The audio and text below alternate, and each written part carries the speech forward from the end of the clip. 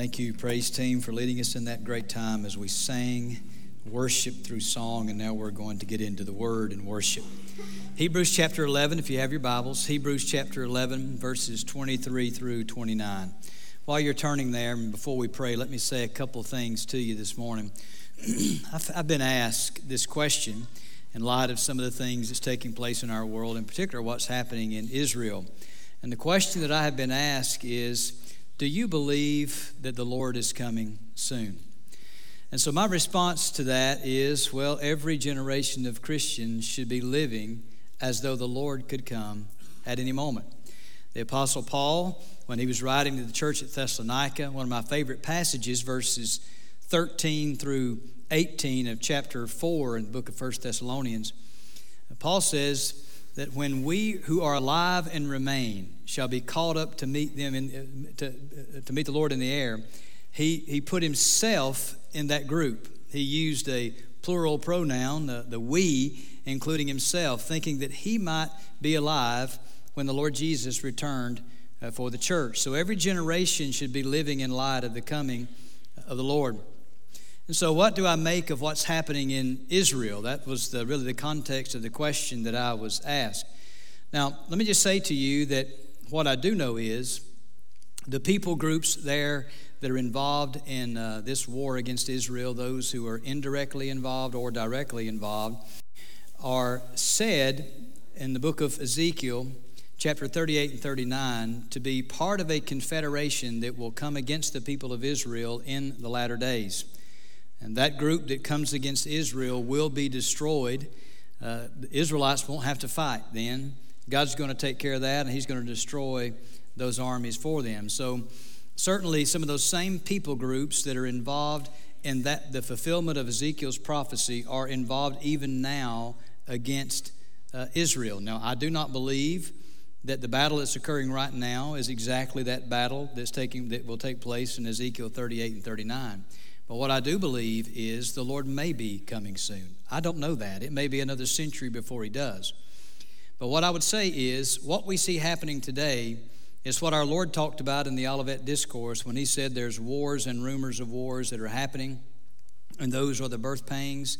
Those are the things that precede the coming of the Lord Jesus Christ. Throughout the generations, there has been wars, there has been rumors of wars, and those things are signs, those things are warnings from God that eventually what will take place someday is the Lord Jesus Christ will return and He will exact judgment on the world. Now that's what we can take, I believe, out of what's happening in our world today. My response to the person who asked me this question was, what we need to do is this: we need to examine our lives as believers and ask ourselves this question: are we faithful now? If the Lord Jesus Christ were to return today, would He find us faithful? Would He find us using our spiritual gifts? Would He find us using our time wisely for Him, the financial resources that He's given to us? Would He find that we're being good stewards of those in terms of advancing the kingdom of God? Would He find that we're living life in such a way that we desire to bring honor and glory to the Lord? Would He find that in us in this room today? Those are questions we need to be asking ourselves and then responding in light of that. It also is something that should quicken us to be about the mission that we've been given, and that mission is to take the gospel to the world. And so we should be even more urgently reminded of how we're to share the gospel with others. For those who do not know the Lord, those who maybe would call themselves Christians, and yet you've sort of just been wading around the edges of the pool of Christianity. You've never truly repented and received Christ as your Savior and Lord, and there's never been that life change that happened in your life, but you have a knowledge of the truth. And I would say to you, the urgency for you must be this: believe and repent. Receive Jesus Christ as your Lord and Savior while there is still time. And so these are warnings. I thank God for His warnings. And they're reminders for us to be living in light of the way that we're supposed to be living. Future judgment is coming. Now, as Brock mentioned a moment ago, for the people of God, we can take great comfort in knowing that we have an eternal future, an inheritance that's incorruptible and undefiled and will not fade away. It's reserved in heaven for us. One day the Lord will return, and He will establish His rule and His reign. And I praise God for the comfort of knowing that, the great blessed hope. So we do want to pray for Israel. We want to pray for the people of the world to heed the warnings of God that's being issued and to turn to the one true God for hope and peace. So would you pray with me? Heavenly Father, I thank you, Lord, for your love for us. We've sang about it this morning. We've reflected on it. We've worshiped in light of it. I'm reminded of what your precious word says. In Romans chapter 8, Paul wrote, "For I am persuaded that neither death nor life, nor angels, nor principalities, nor powers, nor things present, nor things to come, nor life, nor death, nor any other created thing shall be able to separate us from the love of God which is in Christ Jesus our Lord." I'm thankful nothing can separate us from your love. I'm thankful for your provision for our lives. I'm thankful that you never leave your people nor forsake your people. Help us, Lord God, to be obedient to you. Help us to heed the warnings that we see happening around us and be faithful, not be distracted, not be lazy spiritually, not be complacent, not be in a spiritual stupor, but be awakened to live with boldness and fervency for our Lord. Help us, Lord, to share the gospel as we're called to. Help us, Lord, to live like we're supposed to as Christians. Oh, God, open our understanding so we see the disobedience that often pervades our lives so that we will be that people, Lord, that is honoring to you. Lord, I pray for those around us that don't know you. I pray for them to be have their hearts open to receive the gospel and for us to be quick to share with them. I pray that around the world. I pray, Father, for what's happening in Israel right now, and I pray for your protection of Israel. I pray for you to give them success in the defense of their country and the offensive tactics they need to take to do that.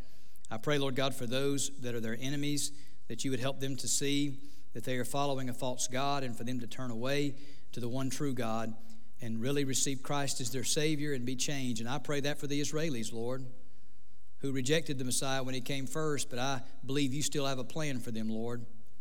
And there's going to be a day near the end where there's a mass number of those, Lord, who will turn to you. And I pray that would even begin now. And now, Father, I pray that you would enable me to preach the word this morning because I can't do it without you. I'm thankful for the strength you gave me in the last service. And I pray, Lord God, that you will do it again now, giving me great liberty in preaching, a great clarity of mind and a clarity of speech. And I pray that you'll captivate our attention and give us ears to hear what you have to say to us. Lord, I pray for distractions to be removed. I pray for the presence of God to be in this room. And I pray you'll work in your people today, Lord. For it's in Jesus' name I pray. Amen. Hebrews chapter 11, verses 23 through 29. I want to speak this morning on this subject, faith in the fire. Faith in the fire. Now, faith is fortified in the fires of trial. Now, every one of us are going to face hardships in this life. We're going to face trials. We're going to face troubles and tribulations in this life. We're going to go through storms. We're going to face lots of difficulties in this life. But the Bible tells us that God uses those difficult things to strengthen us. Matter of fact, in Romans chapter 8 and verse 28, the Word of God tells us that whatever we face in this life, it will work for our good. That is, those who love God, those who are the called according to His purpose. And so we know that those difficult times will work to strengthen us.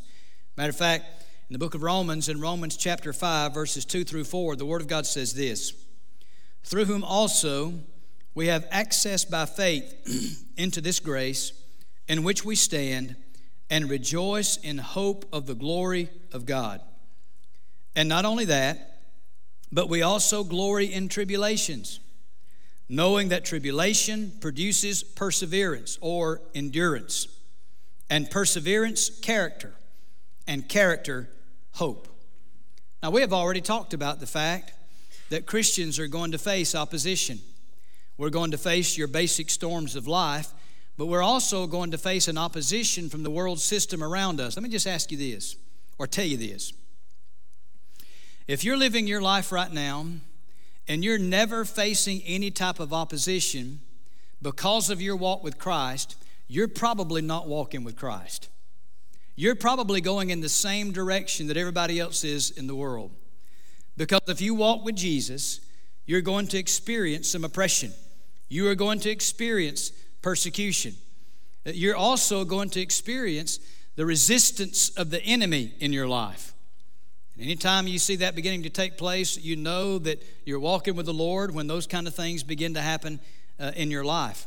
We're going to face persecution and opposition. The Bible lets us know in 2 Timothy chapter 3 and verse 12 that those who desire to live godly in Christ Jesus will suffer persecution. So as we walk with God, those things are going to take place. People will make fun of us. They will mock us. They will exclude us because of our walk with Jesus Christ. Now, the writer of Hebrews is encouraging these earlier Christians to stay faithful. They're facing opposition. They're facing persecution. And the tendency for them is they're being tempted to withdraw back into a practice of Judaism that would be more comfortable for them. At least their ethnic group would embrace them in that sense. And so the writer of Hebrews is saying to them, no, don't you do that.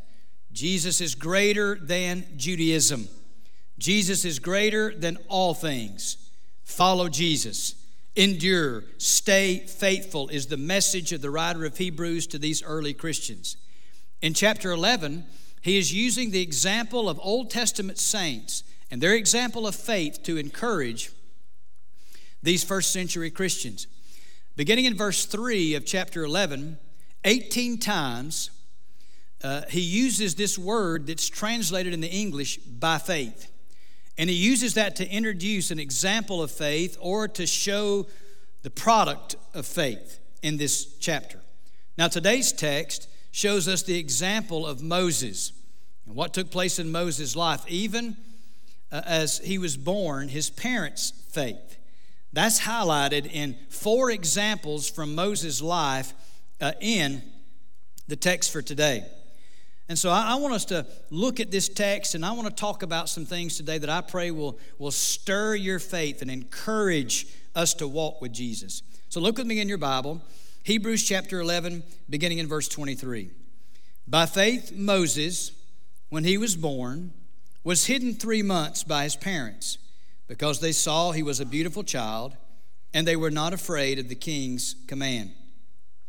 By faith, Moses, when he became of age, refused to be called the son of Pharaoh's daughter, choosing rather to suffer affliction with the people of God than to enjoy the passing pleasures of sin, esteeming the reproach of Christ greater riches than the treasures in Egypt, for he looked to the reward. By faith, he forsook Egypt, not fearing the wrath of the king, for he endured as seeing him who is invisible. By faith, he kept the Passover and the sprinkling of blood, lest he who destroyed the firstborn should touch them. By faith, they passed through the Red Sea as by dry land, whereas the Egyptians, attempting to do so, were drowned. Now, the main idea of this message this morning is that faith fuels endurance to remain faithful, even in the fire of trial. Moses had already been used as an example of faith in the lives of these early Hebrew Christians. In chapter 3, verses 1 through 6, the greatness of Moses was highlighted, but then the superiority and greatness of Jesus over Moses was really focused on in those verses. According to Guthrie, Moses was specially venerated by Greek-speaking Jews. He was looked at as one who had an unusual closeness to God. Matter of fact, among some sects of Jews, there was an idea that he was the most perfect person that had ever lived. But what the writer of Hebrews makes the case for is this, that Jesus Christ is the perfect one. And he is far superior to the Lord Jesus. He is far superior to Moses, the Lord Jesus is. And Moses was a frail man just like the rest of us, but God had changed his life through faith. And so what these Christians were to do is stay faithful to the Lord Jesus Christ, as we must do today. And we can learn a great deal as we examine these examples of faith in the lives of Moses and his family. Now, the first thing that I want to show you in this text is found in verse 23. I want to show you this truth, and that is that faith in the family endures through the generations. The first example of faith is that of Moses' parents, and they exhibited faith in difficult times. And let me explain the context of what was going on in the background of verse 23. The Israelites had grown significantly, and Pharaoh had begun to fear the Israeli people, the Hebrew people. He was fearful that they might become a threat to him, so what he decided to do was to enslave them. And so he put them under slavery, and he oppressed them. He thought to break them and to break them down. But that didn't work because, see, the hand of God was with them. And they continued to multiply. So then he decided to do something else to try to curb the population of the Hebrews. And so he gathered the heads of the midwives. These two women came before Pharaoh, and he told these two women, said, when you're delivering babies, what you're to do is, if that baby is a male, you kill that baby. You put that baby to death. If it's a female, then you can allow that child to live. Well, these women feared God, so they did not obey the king's command. They feared God above the king. They knew that would be a sin against Almighty God to do such a thing. So they refused to do it. And Pharaoh called them back on the carpet. What's your problem? Why are you not doing what I told you to do? And they said, well, these women are so strong, by the time we get there, they've already had babies. He's adjusting then his decree. And he said, well, here's the new decree then. In any home where a child is born, if it is male, you throw that child in the river, the Nile. If it's female, then you can keep that child. That's the context into which Moses was born. His family were under a decree from the king to put him to death, but by faith, they did not do that. They knew that would be wrong. And there's two things that we see in verse 23 about this. The first thing we see is that they saw that this child was beautiful. Now, it's more than just looking at that and say, that's a pretty baby. We're going to keep that one. If it had been ugly, they'd have thrown him in the river. That's not what it was. There was something that they saw about this child. There was something special about the character of this child. Through the eyes of faith, they were able to see that the hand of God was on this child.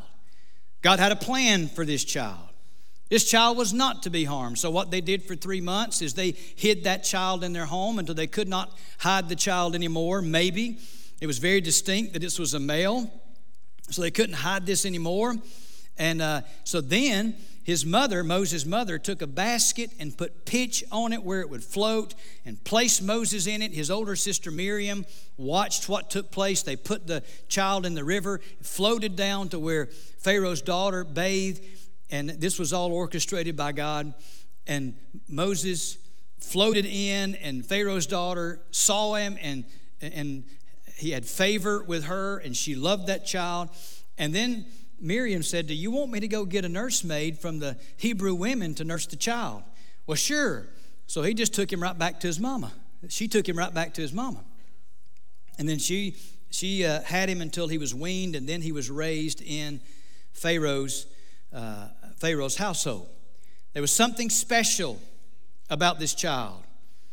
They could see it. Matter of fact, when Stephen was preaching before he was martyred and he was laying out the history of the Jews, he said in Acts chapter 7 and verse 20 that when Moses was born, he was well-pleasing to the Lord. And so by faith, Moses' parents recognized that.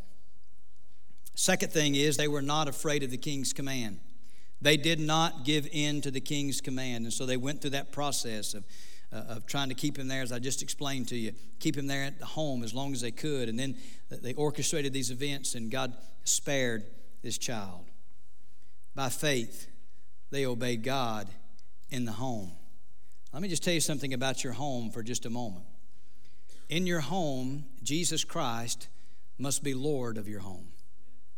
He must be the center of everything you do. He must be preeminent in your homes, in my home. He must be Lord there as He's Lord everywhere. And faith in the household passes down to the generations. When we're living in a godly manner in those homes, it makes a difference in those children. And what we should do is, with the eyes of faith, understand that every child God gives to us, no matter how many difficulties a child may have, that child has a purpose and plan that God has designed for that child.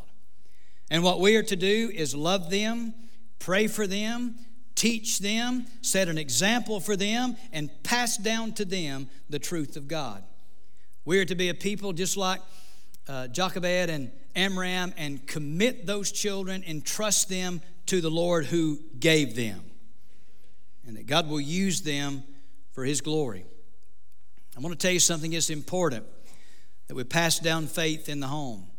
Now, sometimes that doesn't happen. Sometimes parents get too focused on other things, and they're not living the kind of life they should, and they're not passing down the truth of God to children, and it's to the detriment of those children.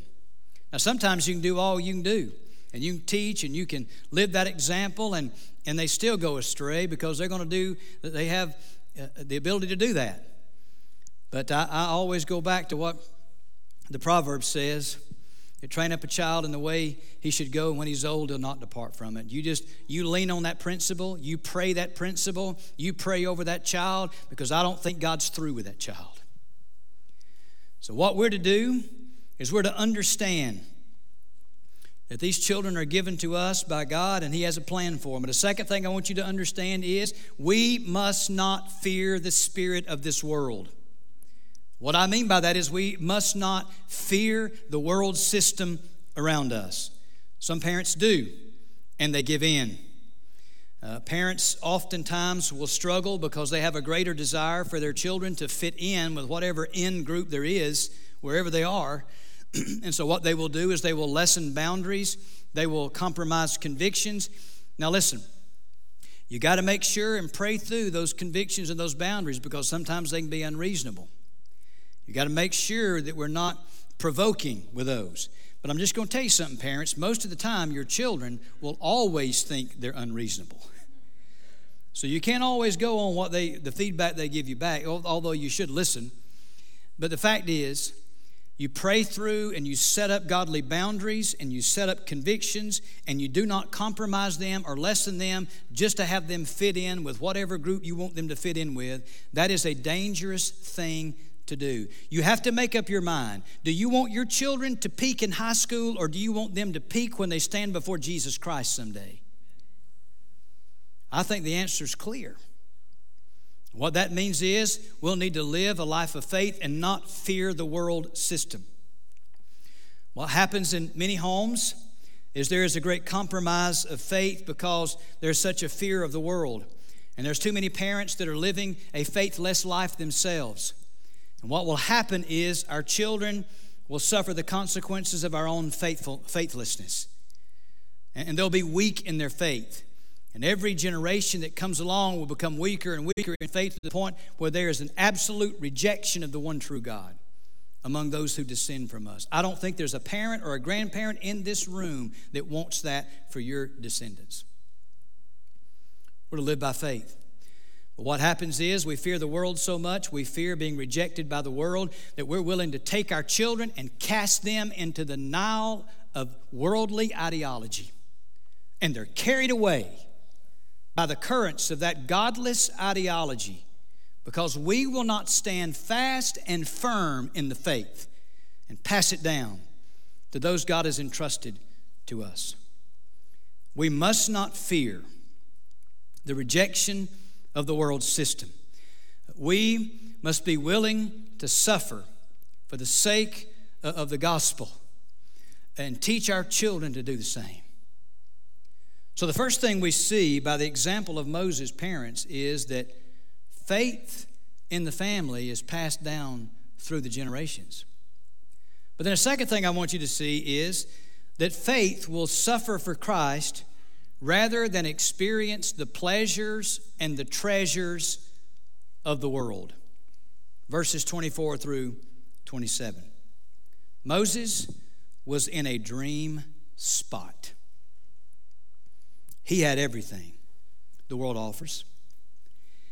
He had prestige, he had power, he had possessions, he had access to all types of worldly pleasures and comforts that the average person in the ancient world did not have access to. He had notoriety, he had relationships, he had access to romantic relationships. He had everything that most people pursue in the world, and yet he walked away from it all to obey the one true God in faith, because he looked to the future reward and not the temporary pleasures of sin and treasures of this world. Sometimes people will joke around with me, and they'll say, especially when the Powerball or whatever that is gets to be like $3 billion or whatever the pot is, you know. And they'll say, "Preacher, I think we're going to go buy a lottery ticket. What do you think about that?" I says, "Well, don't tell me about it. Tithe off of it. Pay off the building. The devil's had that money long enough. We'll take it on." We just kid and laugh about that. But here's the thing. Here's why people do that. Here's why people do that all the time. And they'll do that because they think there might be this chance that I get all this money. And I can go do anything I want to. And I can have the house I want, the cars and trucks I want, all the outdoor, all the UTVs and ATVs and boats and all this. And I can go where I want to go. I have all the clothes I want. I can have all these things. I might can have some pull and influence and prestige if I, have this. And so we're thinking, if I could just have this, then I've got everything that I'll need. But Moses walked away from that because he considered that the reproach of Christ is a better treasure than whatever this world offers us. Through the eyes of faith, he could perceive and understand the futile promises of the pleasures and possessions of this world. And that's what we need when we walk by faith. Let me break this down a little bit for us. First, living by faith means that you would rather suffer now and receive future reward. Let me tell you something about sin. I was preaching one time in a neighboring county. There was a lot of kids in the service I was preaching, and I said, "Is sin fun?" And all the kids were going, "No." And I said, "Yes, it is." They were going, they couldn't believe what I said. Look at what the Word of God says here. It's enjoyable. It's pleasurable. Do you know that sin is fun for a time?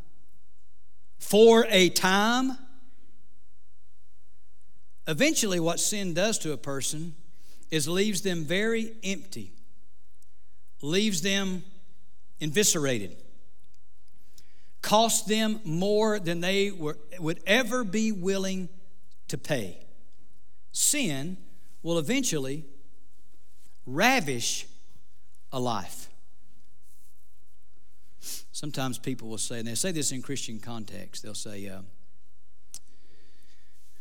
"Well, I guess I'm just not where I need to be right now, but I'm just kind of sowing my wild oats." And everybody goes through that phase. We just kind of sow our wild oats. Well, let me just tell you this, we're not supposed to. That's not like a Christian rite of passage. Okay, you get saved and you go sow your wild oats. That's not how it's supposed to work. If we want to sow our wild oats, so to speak, we need to remember what Galatians chapter 6, verse 7 and 8 say. "Do not be deceived. God is not mocked. For whatever a man sows, that he will also reap. For if he sows to his flesh, will of the flesh reap corruption, but he who sows to the Spirit will of the Spirit reap everlasting life." Well, I'm very grateful for the forgiveness of God, the restoring of fellowship that God does when we come before Him. I'm thankful that our sin is covered under the blood. But let me just tell you something. If we willfully sin, we've already discovered this through our study of the book of Hebrews in chapter 10, verse 26 and following, that when we willfully sin and habitually disobey God, we reject and we rebel against Him, then there are consequences and severe ones to those actions. We begin to reap back what we have sown. And the cost of sin is heavy. But the most horrific thing about sin is when those who are unbelievers continue to reject and resist the truth that they know. And they reject that over and over again, because those people who choose sin over Christ, they are deceived and they are doomed. And they are like the people of 2 Thessalonians chapter 2, verses 9 through 12, that describe that final generation of people alive before the second coming of Christ.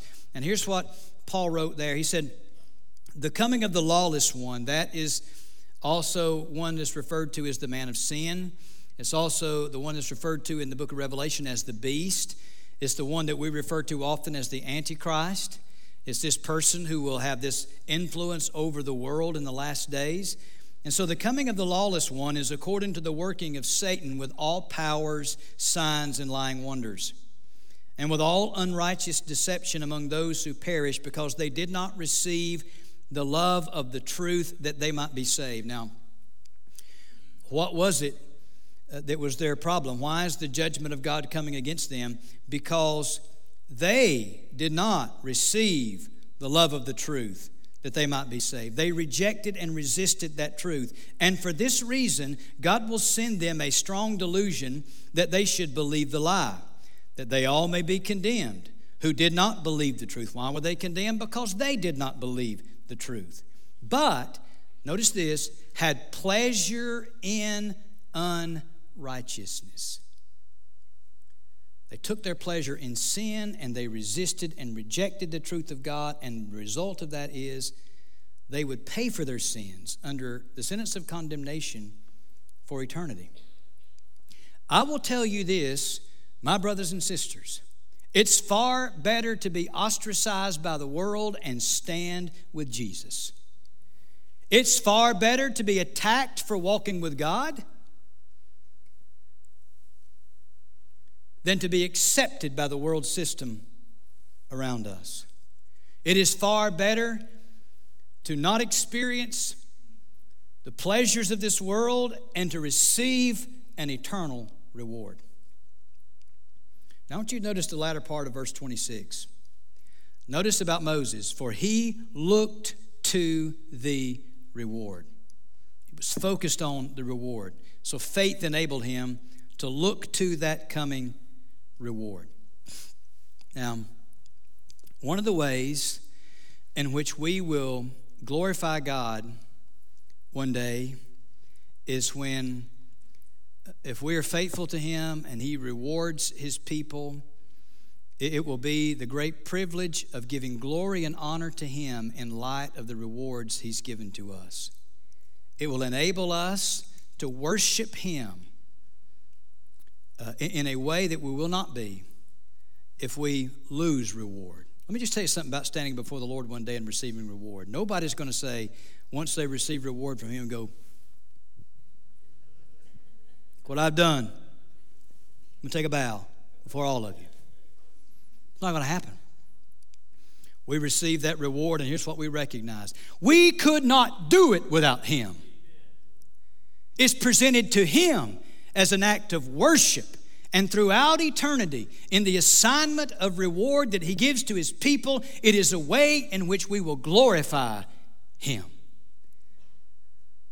Our ability to glorify God will be hindered to a certain degree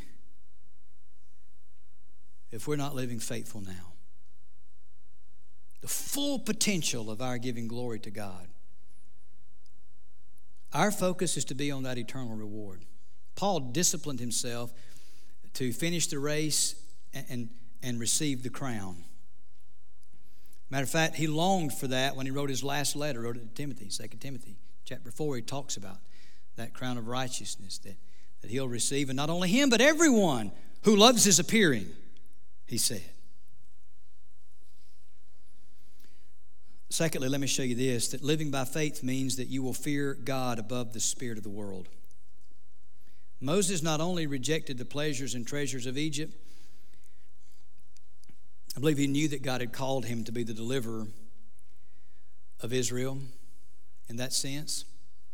He did prophesy that one greater than him was coming.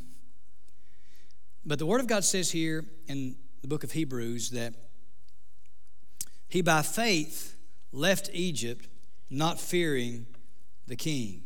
But now if you look over in Exodus chapter 2, verse 14 and 15, the Word of God there says that he feared when he had been found out, that he had put to death the Egyptian taskmaster, and so he feared. So is there a contradiction there? No, because the writer of Hebrews is highlighting an act of faith. And that act of faith was the rejection and leaving behind of Egypt. Can you imagine the wrath of Pharaoh against Moses for rejecting the household of Pharaoh? All that had been done and invested in him, and he walked away from that by faith because he knew he was to identify with the people of God, and God had a plan and purpose for him, and he left for Midian knowing that one day, in some way, God would use him. It was an act of faith. Moses' focus was not on the situation, not on the world powers. His focus was on the unseen God. Now, many of us, unfortunately, as I've mentioned before, we fear the world more than we fear God. Let me just say something. Now, y'all are probably not like this, but I'm going to say what's typical and what is characteristic of some, and probably not our precious folks here, but typical of some and characteristic of some in the younger generation who grew up in a digital world. When you grow up in a digital world, sometimes it's the social media likes that we crave. We want to be accepted. We want to build a platform for ourselves, and we want to please those people so they like what we post. And if they don't, then it crushes us, and we're constantly trying to please people. And we've lost sight. We've lost the proper spiritual perception to understand that we are not here to please people. We are here to please God. And let me just tell you something that I've learned. This old gray-haired, hair I got left, old bald man will tell you something that I've learned over the years. You cannot please people. How you think this hair got gray and turned loose? You cannot please people. Our focus is to please Him. He takes care of the rest. We're not to fear this world. And so many do. I mean, so many, they wouldn't do the right thing if their life depended on it because it would affect the perception and the acceptance of the world culture around them. But here's what our Lord said, Matthew chapter 10, verse 28. He said, "And do not fear those who kill the body but cannot kill the soul, but rather fear Him who is able to destroy both soul and body in hell." And so we must be willing to suffer and be on the side of the Lord and receive future reward than stand with and be accepted by the world system. A third thing, and moving quickly, faith follows the instruction of God carefully, even in uncertain circumstances. Verse 28. Verse 28 says, "By faith he kept the Passover and the sprinkling of blood, lest he who destroyed the firstborn should touch them." 9 plagues had taken place in Egypt to bring Pharaoh to a point where he would release the people of Israel and they would leave Egypt. The 10th plague was going to be the one that did the trick, and it was the death of all the firstborn in Egypt. To protect the people of Israel, God gave specific instruction to Moses, and Moses was to give that specific instruction to the people of Israel. It would be a strange time for them. It would be a scary time. They're being told that a death angel is going to come through the nation of Egypt, and every household where these instructions are not obeyed, the firstborn there would die. It was incumbent upon them and critical for them to obey carefully the word of God. So they were to sacrifice a lamb. There were other instructions given also. There was to be blood placed above the door. And when the death angel moved through those places where the blood was applied, he would pass over, and there would be no one who died in those homes. They were to specifically obey the word of truth, no matter how strange it sounded. Can I tell you that sometimes, even to Christians, some of the principles and teachings of the Word of God might seem a bit strange, especially to those around us. They're going to think that we're crazy sometimes. The things that we stand on and believe in. Because, see, the Bible tells us in 1 Corinthians chapter 2 that the natural man does not understand the things that are spiritual. We have a unique insight because the Holy Spirit lives in us and gives us this ability to have this perception. Do you know that if we do not follow the Word of God carefully, then it is costly. It's costly to the believer. It's costly more so to the unbeliever. We're not to be deceived, as Colossians chapter 2, verse 4 and 8 says, by persuasive arguments and by philosophies of humanity. And there's some persuasive things out there that may cause Christians to stand back. Well, wait a minute now. And they'll cause you to say this. Did God really say that? Or, no, this can't be true. And let me tell you where that comes from. That comes from the enemy, who were the very first human beings, questioned Eve, put a question to Eve and said, did God really say that? Then he said, no, that's just not true. He called God a liar. And that's what the spirit of the world will do. That's what the enemy will do. That's what we'll be tempted to do. But people of faith, no matter how difficult it is, no matter what kind of unfriendly circumstance we're in, we carefully follow the word of truth.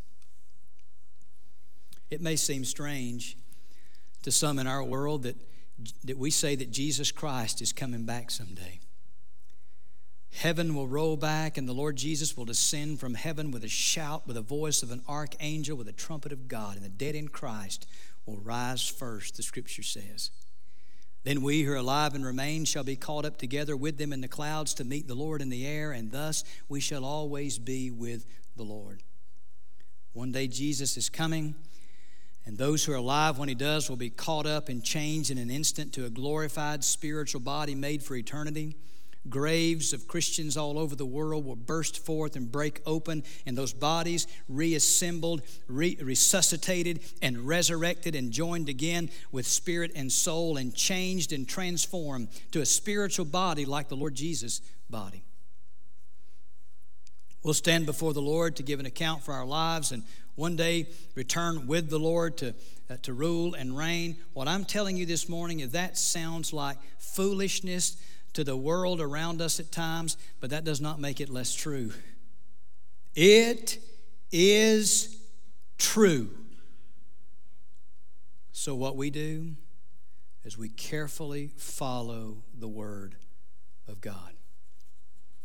We carefully follow the Word of God, even if it means we're going to be mocked and persecuted, because faith follows the Word of God, and God is glorified through that, and He uses that to impact others. Final thing we see here is that faith trusts God to make a way when there seems to be none. Look at verse 29. By faith they passed through the Red Sea as by dry land, whereas the Egyptians attempting to do so were drowned. So after that 10th plague, Pharaoh's firstborn died. Pharaoh said, y'all get out. Get out. The people of Israel gathered together to move out. They asked their neighbors for stuff, and they came out of Egypt with a treasure trove. God provided for His people in that way. They left out, and a pillar of fire and cloud led the way and led to a specific route and led them to the Red Sea. Pharaoh began to come to his senses and shake off the shock of the visit of the death angel. And of course, God had a plan to further lay out His judgment on Pharaoh. And so Pharaoh gathered his army up and said, what have we done? We're going to go back and get them, bring them back, and put them back in oppression. So he goes after him. And then when the Israelites find out what's happening, they start going, was there not enough graves in Egypt? We had to come out here so all of us could die out here. And God said to Moses, you stand firm. The battle is mine. And so that pillar of fire and cloud stood in between the people of Israel and the armies of Egypt, so they did not, through the night, neither camp came in contact with one another. And God said to Moses, you take that staff in your hand and you stretch it out. And a wind came and the waters stacked up on each side, forming a pathway, and the east wind blew all night and it hardened the ground, and the people of Israel were able to walk across the Red Sea on dry land. And the people of Egypt, they rushed in following them, and then God began to fight against them, and the chariot wheels were coming off, and they recognized, well, the God of Israel is fighting against us, and suddenly he releases the walls of water that cover over Pharaoh and his army and kill them all. They were destroyed. It looked like an impossible situation, but God. But with God, all things are possible. Nothing is impossible for him. When he so wills to accomplish something, he will use the faith of his people, the prayers of his people, and the obedience of his people to do many things. He can open closed doors. He can deliver the distressed and the oppressed. He can bring strength and weakness. He can take problems and solve them. He can heal and he can help. He can change the seemingly unchangeable when it's in line with his purpose. He makes a way. He can provide the payoff for a building, open massive ministry opportunities, gift his people to serve, make a way to escape temptation. We don't need to forget this. When there seems to be no way, God makes a way. I think the people of God have forgotten that. I think our faithlessness has led us to that point. We're to exercise faith and trust in him, even in these fiery situations. Matter of fact, it's in those fiery situations when faith is exercised that endurance is built and God is glorified. Life will be difficult for us at times, my brothers and sisters. If somebody failed to tell you that, then they messed up. Because when you live for Jesus, you're going to face opposition. The world will oppose you. Sometimes your peers will make fun of you and mock you. The forces of hell will resist you if you're walking with God and you're serving the King of Kings and the Lord of Lords. That's what's going to happen. But you've got to remember something. The victory is already ours. The Lord Jesus Christ has already defeated the enemy at the cross and through the resurrection. And he's coming back one day, and he's going to whip the daylights out of every evil force, crush sin and evil, reward his people, and we're going to reign with him. We need to remember the truth of God. Fix your sight on him. And let's walk by faith and trust him. I'm calling on the people of God today to wake up from our spiritual slumber and live by faith. There could be some in this room and online, and what needs to happen in your life is you need to be saved, because you may believe in the Lord and you may even consider yourself a Christian. You might even come to church on a regular basis. But you know deep down in your heart you've truly never repented. You've truly never repented of your sins. You've never really turned to Christ to be your Lord and Savior. There's never been a life change in your life. You've continued to live with the world. There's nothing different about your life than anyone else who does not consider themselves a believer. Today, what you should do is admit where you are and turn from your sin and believe on the one true God, the Lord Jesus Christ, and trust him to take your sin away, and he will do just that.